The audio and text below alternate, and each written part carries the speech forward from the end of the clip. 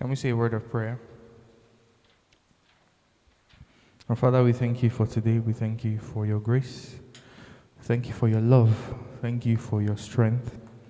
Thank you for gathering us together once again before your throne. We say, may your name be highly exalted in Jesus' name.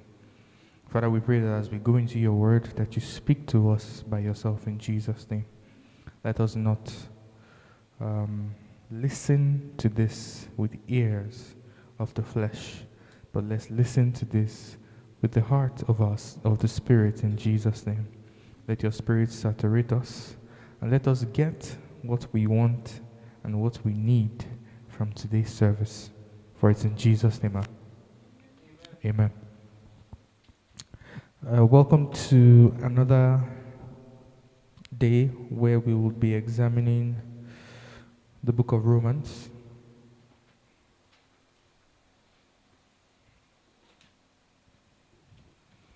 Today is a very special day because after today we will be taking a pause on the book of Romans to learn some other things that God has in store for us. But even as we take a brief break from this book, I'm very encouraged by the note that we are ending on. And the reason I'm encouraged by the note that we are ending on is because there's a lot for us to unpack today. Last 2 weeks we looked at Romans chapter 12 verse 1, and the title of the message that day was Worship the Body. So worship hyphen the body. And we looked at just the first verse, which says, I beseech you therefore, brethren, by the mercies of God, that ye present your bodies a living sacrifice, holy, acceptable unto God, which is your reasonable service. And we spent time examining exactly what all these words and all these phrases meant or mean for us today.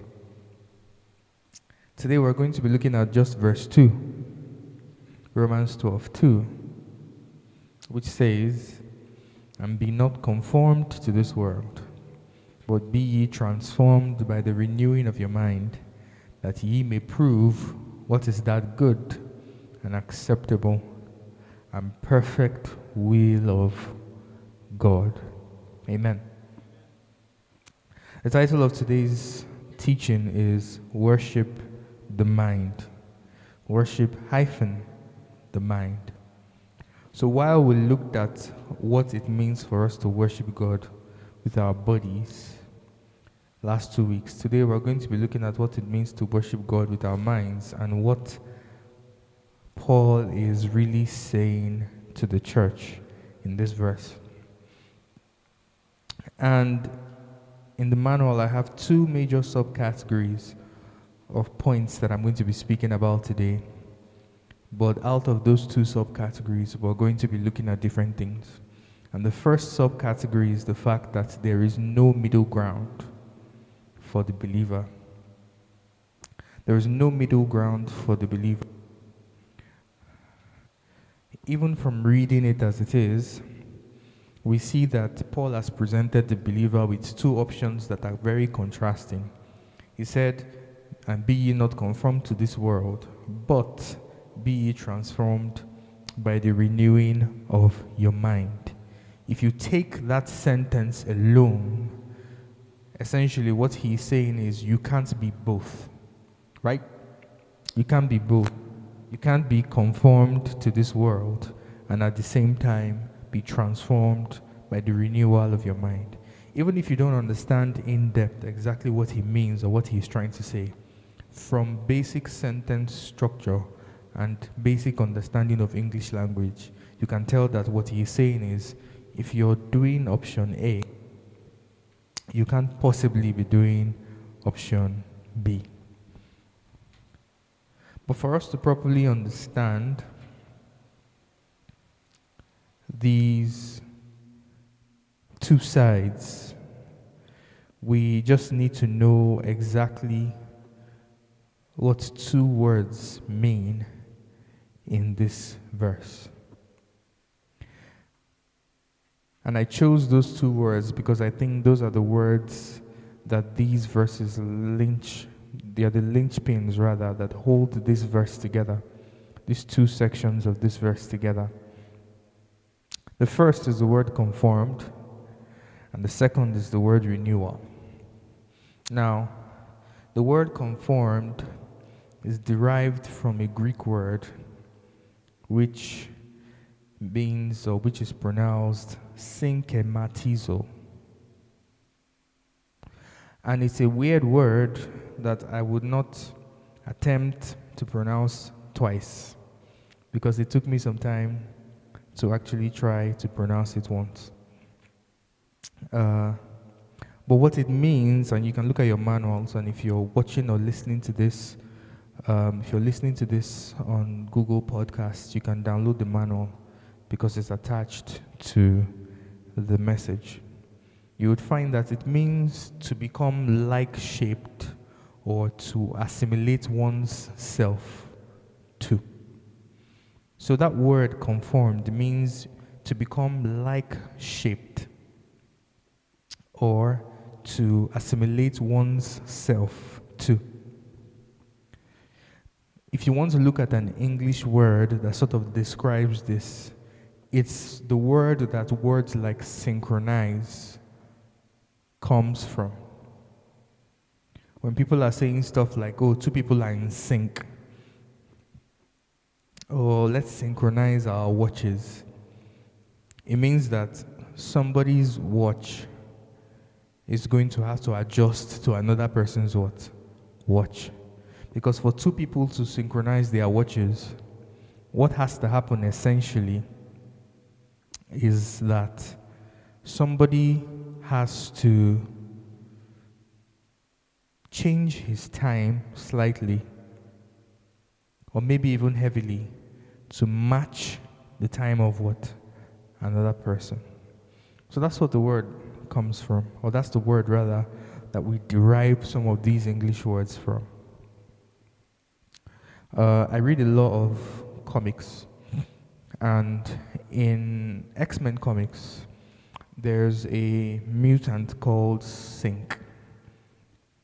And his thing is, he doesn't have any ability of his own, but when he's in close proximity with somebody else that has an ability, he has an aura that basically would sync up with that person, so he'll be able to use that person's ability. And that's why he's called Synch, because he has to synchronize with that person. All of these I'm saying just to explain what this word means. Now, the only other passage in the New Testament that has this word used in this context is 1 Peter chapter 1, verse 14. And I want us to go there.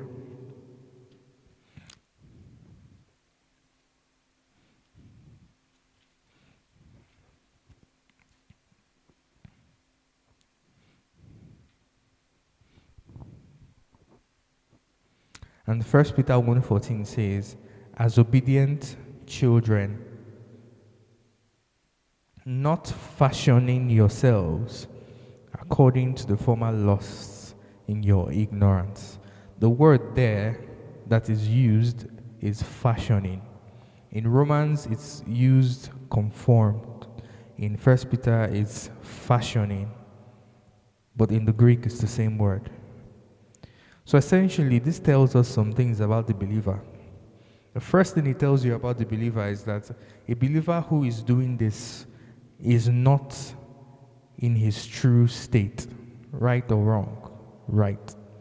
So when Paul says, do not conform yourselves to this world, what he is saying is that being conformed to this world is no longer the natural state of a believer. Because if the believer has to essentially become like-shaped or has to assimilate himself to this world, what that means is that he has his own shape, right? It means that he has been made into something different from what he is conforming himself to. So this communicates that being conformed to this world or rather, being like this world is no longer the natural state of the believer. Something has happened in his life. Something has happened to the believer that has caused him to be different. And Paul has already spoken about these in previous chapters. What has happened is he has become renewed. He has become regenerated. He's a new man now. Something has changed. Right? But that also reminds us that there is a shape of the world. So if we're using the literal translation of this word, it means that the word has its particular shape or properties. There are things that define what the world is.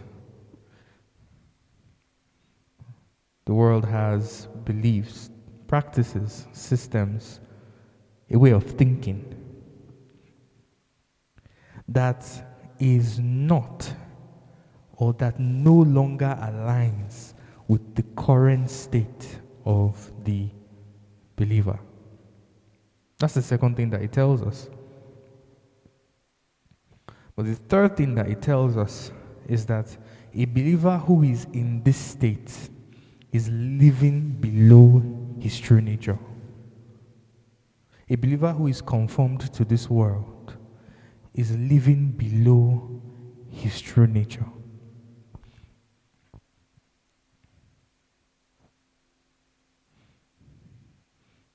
And it's fascinating that the examples that are coming to my mind are examples from, media or cartoons or anime. But essentially, there's a concept in almost every form of media, whether it's anime or cartoons or entertainment media that has to do with fantasy or science fiction. There's always a form of power dampening that exists. Power dampening, or in simple terms, just simply means that there's a character with a certain ability, right? But because of some certain conditions, that character cannot use those abilities, or the character cannot use those abilities to its full potential. It exists in many forms of media. If you've read stories, you'd find it there. If you watched any of the Marvel or DC movies, you probably will recognize this concept in it, where essentially there's somebody who, in his natural state, is supposed to have some certain properties or characteristics. But because of the introduction of a certain element, that person now is below himself or herself. With Superman, it's kryptonite. So if you bring kryptonite to Superman, he becomes like a human being. Depending on the type of kryptonite, he might even become weaker than a normal human being. What Paul is saying is this: a believer in the state of conformation has reduced himself, because what he or she is doing is not a true reflection of what, or who rather, he or she has now become. And that's why it's important to understand that particular word, conform. So the second word we're going to look at is the word called renew. Or renewal, rather. And to renew in simple English simply means to make new. And in this text, that word renewal is also derived from a Greek word, anakainosis. And essentially, what it's depicting is a continuous and unending process of making something new. So when he says, do not become conformed to this world, but be transformed by the renewal of your mind, it depicts a continual and unending process of what? Of making you new. That your mind would continually be what? Renewed. And that renewal will cause transformation.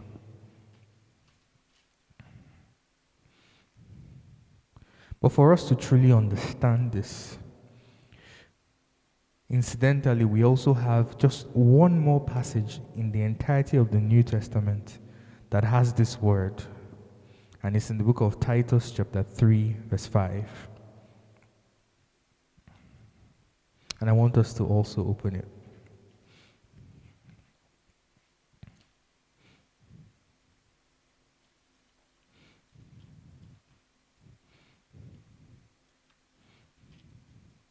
Titus 3:5 says, I'll read from verse 4. But after that, the kindness and the love of God and Savior towards man appeared, not by works of righteousness which we have done, but according to his mercy, he saved us by the washing of regeneration and renewing of what? The Holy Ghost.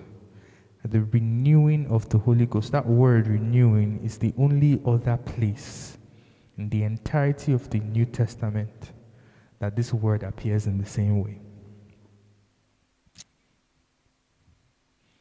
Which should at the very least teach you that the primary person responsible for renewing your mind is the Holy Spirit. He does it through diverse means. He does it through diverse ways. But the primary person responsible for the renewal of your mind is the Holy Spirit. And the reason why you even qualify for the renewal of the mind is because you have been saved by the washing of regeneration. That came first. The blood of Jesus made you clean, and you experienced regeneration. It's the same word that you have, that word regeneration, is the same word that you have in the book of Ephesians chapter 1, where Paul was speaking and he said, you hath he quickened. You were dead, now you are alive. You've experienced regeneration. And it's because you've experienced regeneration that you can now have renewal by the Holy Ghost. I want to read an excerpt from a book called God's Way of Reconciliation by Dr. Martin Lloyd-Jones. And I want to read it because it relates so much with what we are speaking about today. Just to show us that there's no middle ground.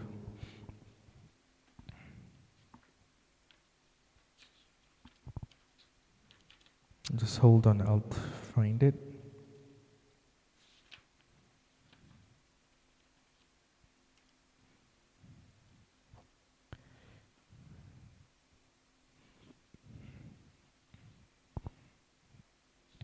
Okay, I'll read it. So the name of the book is God's Way of Reconciliation. I'm reading from page 107, just in case you want to find it, by Dr. Martin Lloyd-Jones. It says, what is quickening? Quickening is regeneration and nothing else.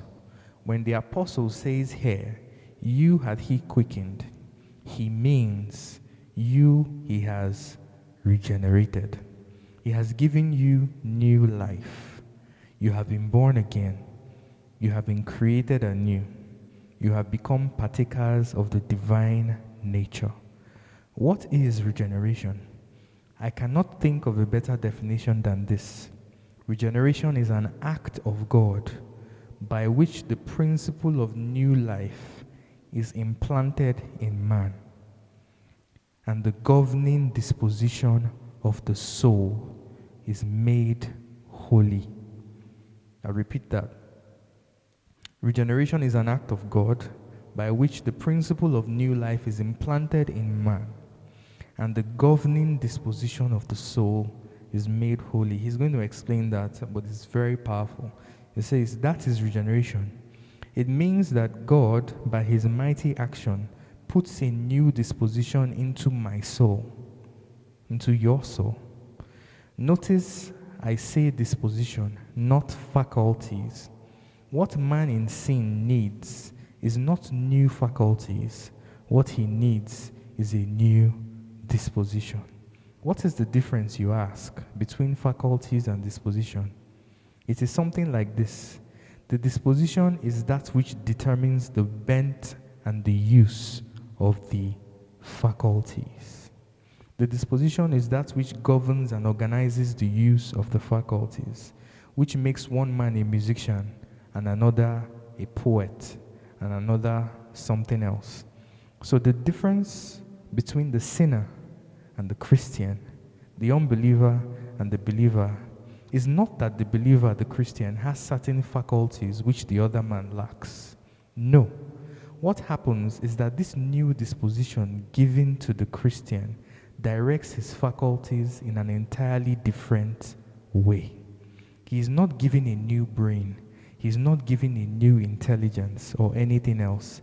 He has always had these. They are his servants. They are his instruments, his members, as Paul calls them in the 6th chapter of Romans. What is new is a new bent, a new disposition. He has turned in a different direction. There is a new power working in him and guiding his faculties. That is what makes a man a Christian. There is a new principle of life in him, and there is a new disposition. And it affects the whole man. It affects the mind. It affects the heart. It affects his will. It is not something that happens to man. It is something that happens to man instantaneously, not gradually. Birth is sudden. Birth is instantaneous. It's not a gradual process. There was the man at one moment dead, and the next moment he is alive. He has been quickened. The disposition, this principle of life has come into him. And obviously it is something that happens in our subconscious. Our Lord makes that quite plain to Nicodemus in that famous statement, "The wind bloweth and it listeth. Thou hearest the sound thereof, but canst tell where he comes and where it goes. So is everyone born of the Spirit." That's John 3. It is secret, it is elusive. One does not understand it, and one cannot explain it fully. All one knows is that it has happened. Once I was blind, now I see. I do not understand, I cannot explain it psychologically or anatomically or in any other way. All I know is I was blind, I could not see, and now I am able to see. I was dead, and now I am alive. It's a secret, it is mysterious, it is miraculous, it is marvelous, it is incomprehensible, but I know the effects and I appreciate the results. I am aware that it has taken place. I'll stop there. Now, the reason I read such a long passage, and it's a beautiful book, because he goes on to talk about the place of your work. You get? He goes on to talk about the place of the fact that, yes, you still have things to do, like down the line, but you should realize that the difference between you and someone who doesn't know Jesus is not the fact that you decided to turn a new leaf and started to be better or do better. The difference between you and someone who is not a Christian is first what has been done for you. That is the foundation of the Christian life and existence. What has been done for you is Christianity. What you do later on as you grow is a different story. Do we understand? Christianity is first what has been done for you. God did this one for you. He put in you a new disposition. He put in you the capacity to want holy things, that your soul would desire holiness. So when a Christian is struggling with actions of unholiness, or struggling with actions of, in quotes, sin, or struggling with some things in their life that might not be right, it is a sign that they are Christian. Because if they were not Christian, that thing would not be a struggle. They would just keep living that way, because that's their natural disposition. And that's the very huge difference between these two choices that Paul gives us. Because what it really means is a Christian who is conformed to this world. This further proves that that Christian is truly living below his true potential, because his disposition has changed. God has done something for him or her that gives him the ability to walk or move in a different direction. But for some reason or the other, he or she is not walking in that direction. So Paul gives the solution in that the solution is the transformation that comes from the renewing of your mind through the Holy Spirit. So the leading of the Holy Spirit is the primary way that we can, in practical terms, achieve what God has already done for us as a standard. So for us to follow this new bent that we have, we need to listen to the Holy Spirit. We need to listen to Him. And I wrote down the ways He speaks to us. He speaks to us through His Word, the Word of God, first off. He speaks to us through the inner witness. And there's so many involved in the inner witness. The inner witness can be a quickening. A quickening essentially is the Holy Spirit steering you in a particular direction with a sense of urgency. It can be a leading, which is the Holy Spirit, which is also the Holy Spirit steering you in a particular direction without the urgency, though. But just leading you.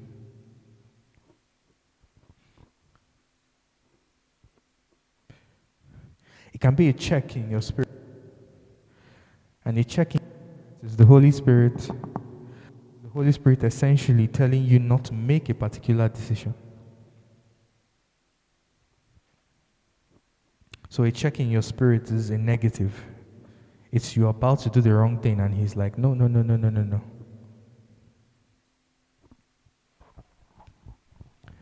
There's the inward voice as well, where the Holy Spirit speaks to your heart. And there are other vehicles.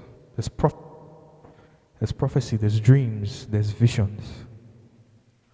But one of the reasons why I wrote those last is because the church has gotten to a point that they ignore God's word, they ignore the inner witness, they ignore the inner voice, and they are dependent on these externalities for someone to prophesy over their life or for visions and dreams before they can hear God lead them through His Spirit.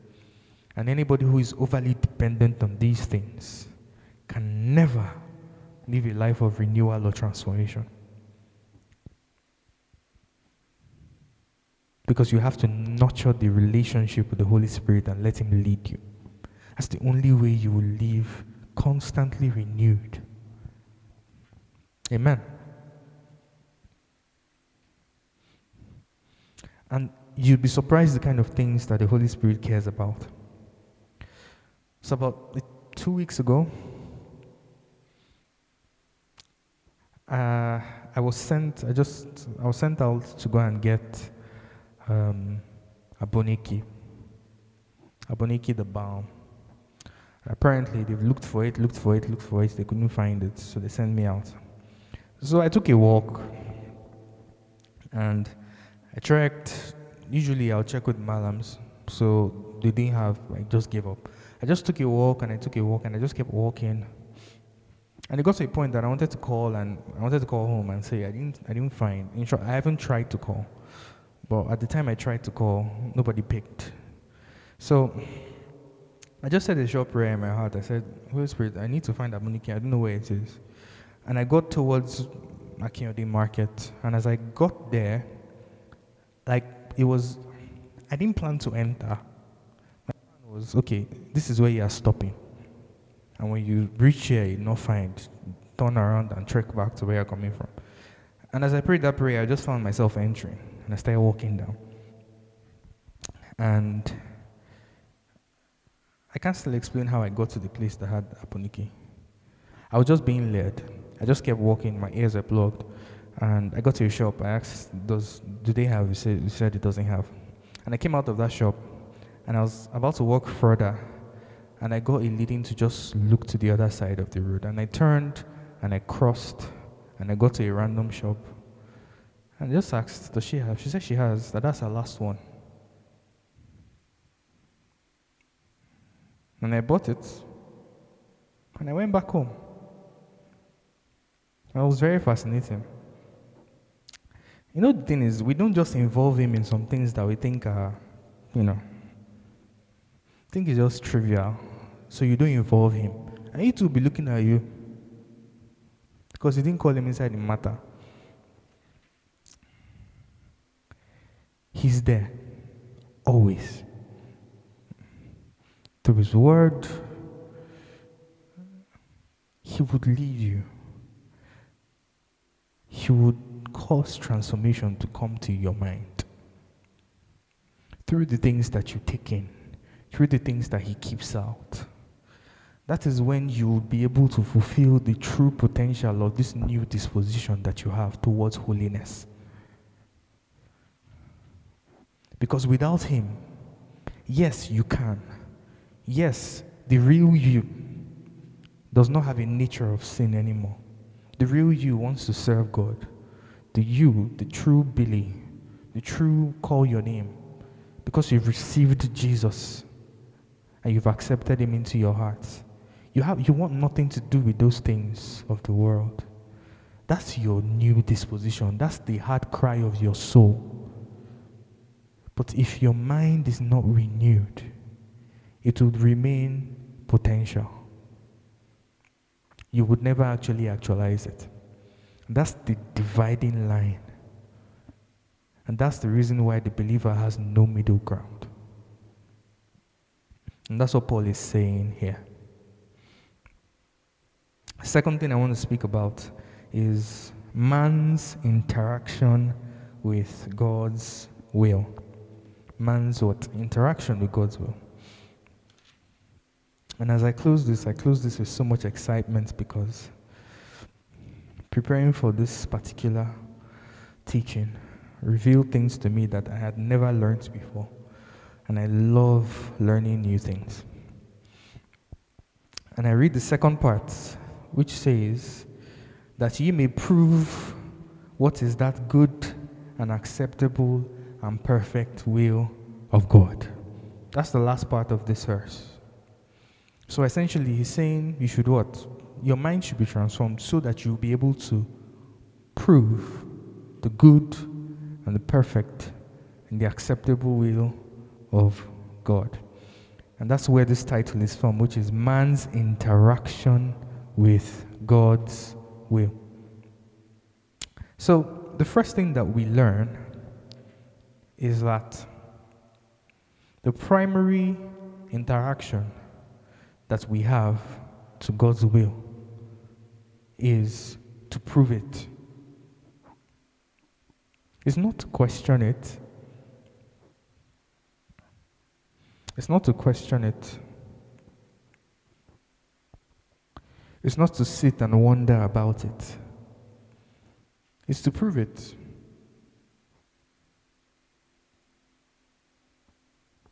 And there are some things that are contained in proving.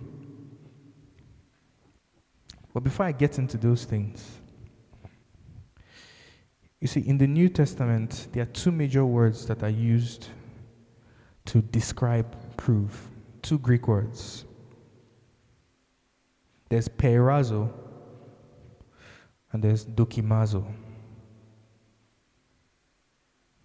Forget the translation, or the pronunciation rather.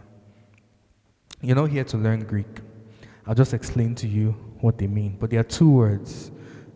Now, the range of words you would find in Scripture that will fall into either of these two is test, or trial, or tempt, or examine, or discern. These are the words you would find in English. It's a long range. But in Greek, usually, you'll find two words, peirazo or dokimazo. I'll start with peirazo. Peirazo you would find usually associated with test or trial or temptation. But you see, the primary thing about peirazo is this, is that it can either have a good or a bad outcome. It really depends on the context in which it is used. So for example, when Jesus was being tempted by Satan, that's a bad outcome, because if Jesus falls for that temptation, it's a problem for all of us. But that word was used there. The tempter came to him to tempt him in Matthew 4:7. Another example is Acts chapter 5 verse 9, where you see the story of Ananias and Sapphira when they lied to Peter, and Peter said, "Why have you decided to test the Holy Spirit?" That's what he said to them. He used the word test, but obviously the outcome wasn't good. So those are bad outcomes. That's very, very different from when James is speaking to us and admonishing us in James chapter 1, when he says, "Count it all joy when you go through trials, various tests or trials." In that context, it's a good outcome. Let's actually go to James 1 so I can show you something interesting. James 1:12.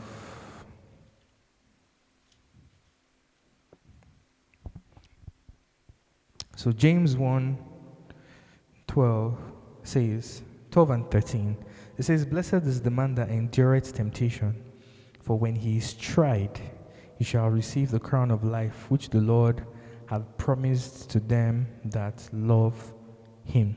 So you see, for when he is tried, that tried is that same word, and it's for a good outcome.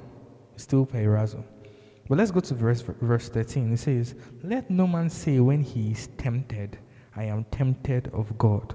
For God cannot be tempted with evil, neither tempted he any man." It's still that same word, peirazo, that is used when it says, "Let no man say he is tempted of God, for God cannot tempt."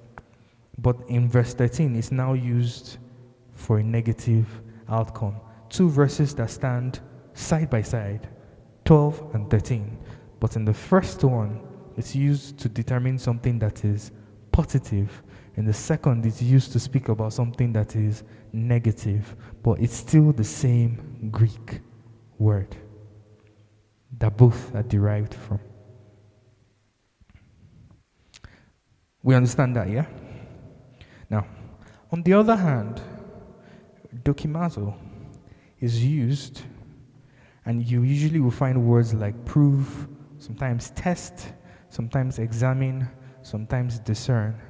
And dokimazo is used every time and only when the outcome is guaranteed to be good.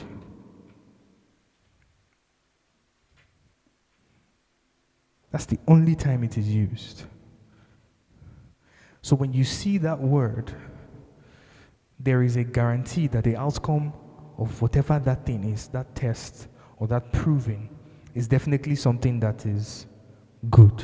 That the outcome for the people involved would be good. And that is the word that is used in this particular verse. Before I explain fully, I'm going to show you another verse where this same word is used, and that's in 1 Corinthians chapter 3, verse 13.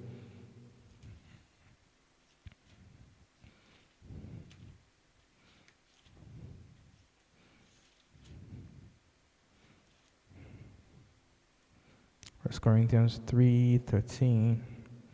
It says, "Every man's work shall be made manifest, for the day shall declare it, because it shall be revealed by fire, and the fire shall try every man's work of what sort it is." And other versions will say the fire shall test every man's work of what sort it is.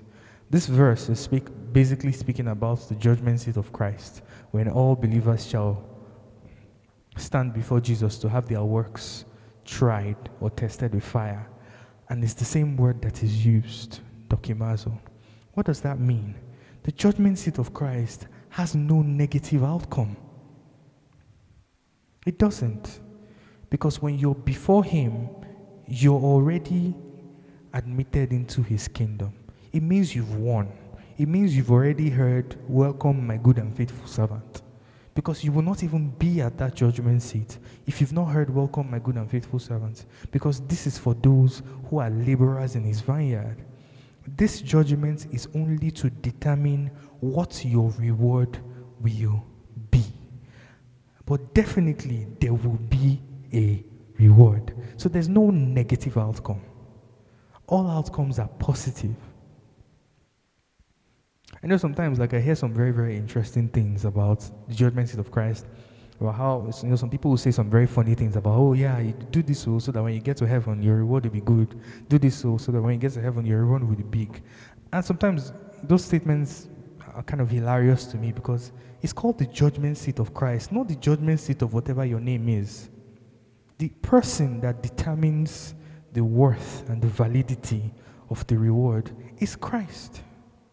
No human being can stand here and say that he has the measuring stick of whatever it is would be someone's reward in heaven. You can't. All we have is the instructions that he has given us and the things he told us to do. And as long as we submit ourselves to his will for us on an individual level, we are guaranteed that we will meet with him and we would have rewards. But the nature or the volume or whatever other descriptive properties that you want to give to that reward is dependent on Jesus, not on you. No man can say that, "Oh yes, if you do this to this degree, that your reward in heaven will be." You're not Jesus. It's his judgment seat. What scripture just tells us is that every man's work will be made manifest and it will be tried. But the trial here is a good outcome for everybody that is there. Because the fact that you got there is proof that what? You've done works that are good. The trial is to determine, and it's Jesus' determination, what reward he's going to give you for the work that you have done. It's not for you to worry yourself about here on earth. It's for you to focus on what he has said we should do. So in the same vein, what Paul is saying to the believers here is that the will of God, if we submit ourselves and listen to the leading of the Holy Spirit, that what it would result in is our lives proving God's will to be good.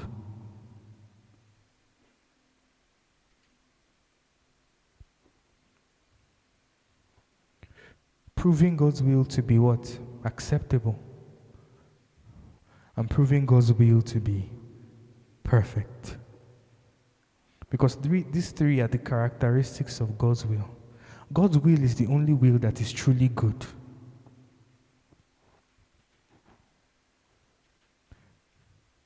Because God's will for any individual is the only will that is guaranteed to give the best outcome to that individual.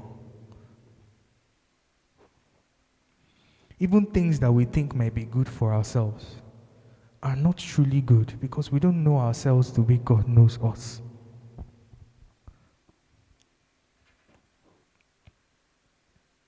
And God's will is the only will that can be said to be truly acceptable. And we talked about this concept of being acceptable when we talked about predestination. And we talked about the fact that predestination, one of the things that he teaches us is that there is a right way. And that right way has existed even before this world existed, because God is the source of everything that was created. And we talked about that at length when we were dealing with that chapter. So it should be no surprise that there is an acceptable will. And his will is the only one that is acceptable. But the third thing about his will is that his will is perfect. There is nothing wrong with it.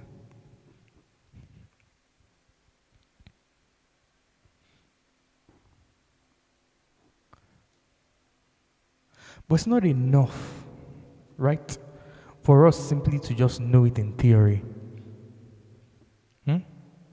It's not enough to know it in theory.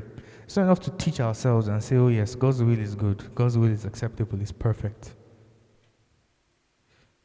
The only way we would experience those things is if we prove it.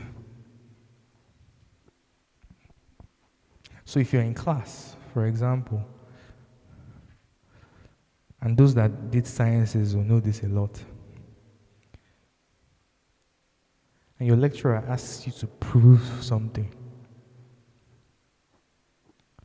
what he's telling you to, let's say he puts a formula on the board and he's telling you to prove that formula.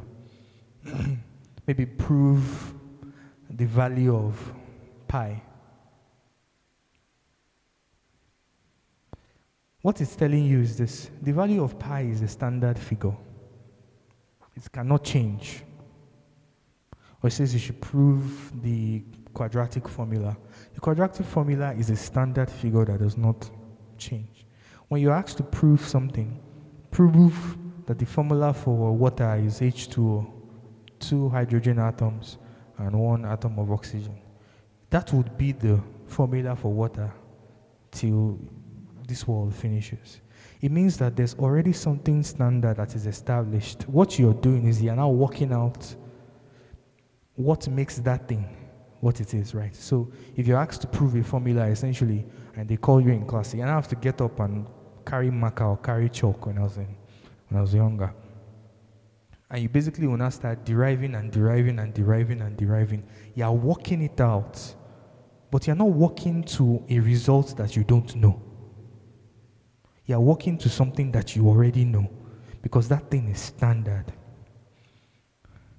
And it's the same thing for our lives. That God's will for every one of us here is perfect, it's good, and it's acceptable. So essentially what Paul is saying is that he can give us this guarantee of the outcome. That what God's will for my life is good, is perfect, is acceptable. But I will not get there. I have to prove it. I have to prove it through actually living that life. But not just living that life, but living it by what?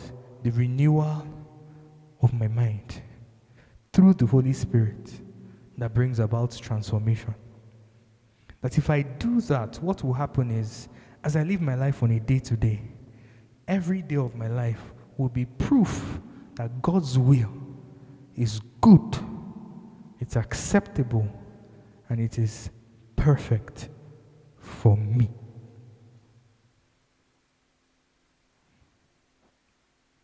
And that's why I said at the beginning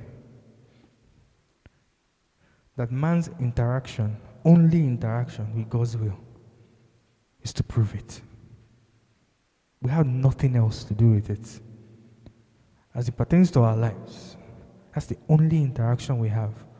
That's the only thing that we have to do. Prove it with the help of the Holy Spirit.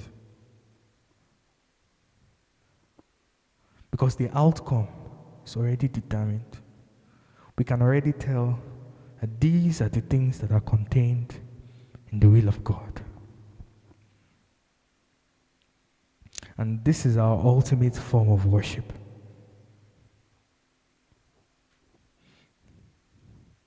So while our ultimate form of worship with our bodies, summarize, was to make sure that we don't pick ourselves up from the altar. And we let the Holy Spirit purge us. And we'll soak ourselves in God's presence. The ultimate form of worship of our minds is to allow Him to transform our minds through the renewal of the Spirit, so that our lives will become proof of the goodness and the perfection and the acceptability of the will of God. And there's no higher form of worship that we can give Him. Shall we rise up?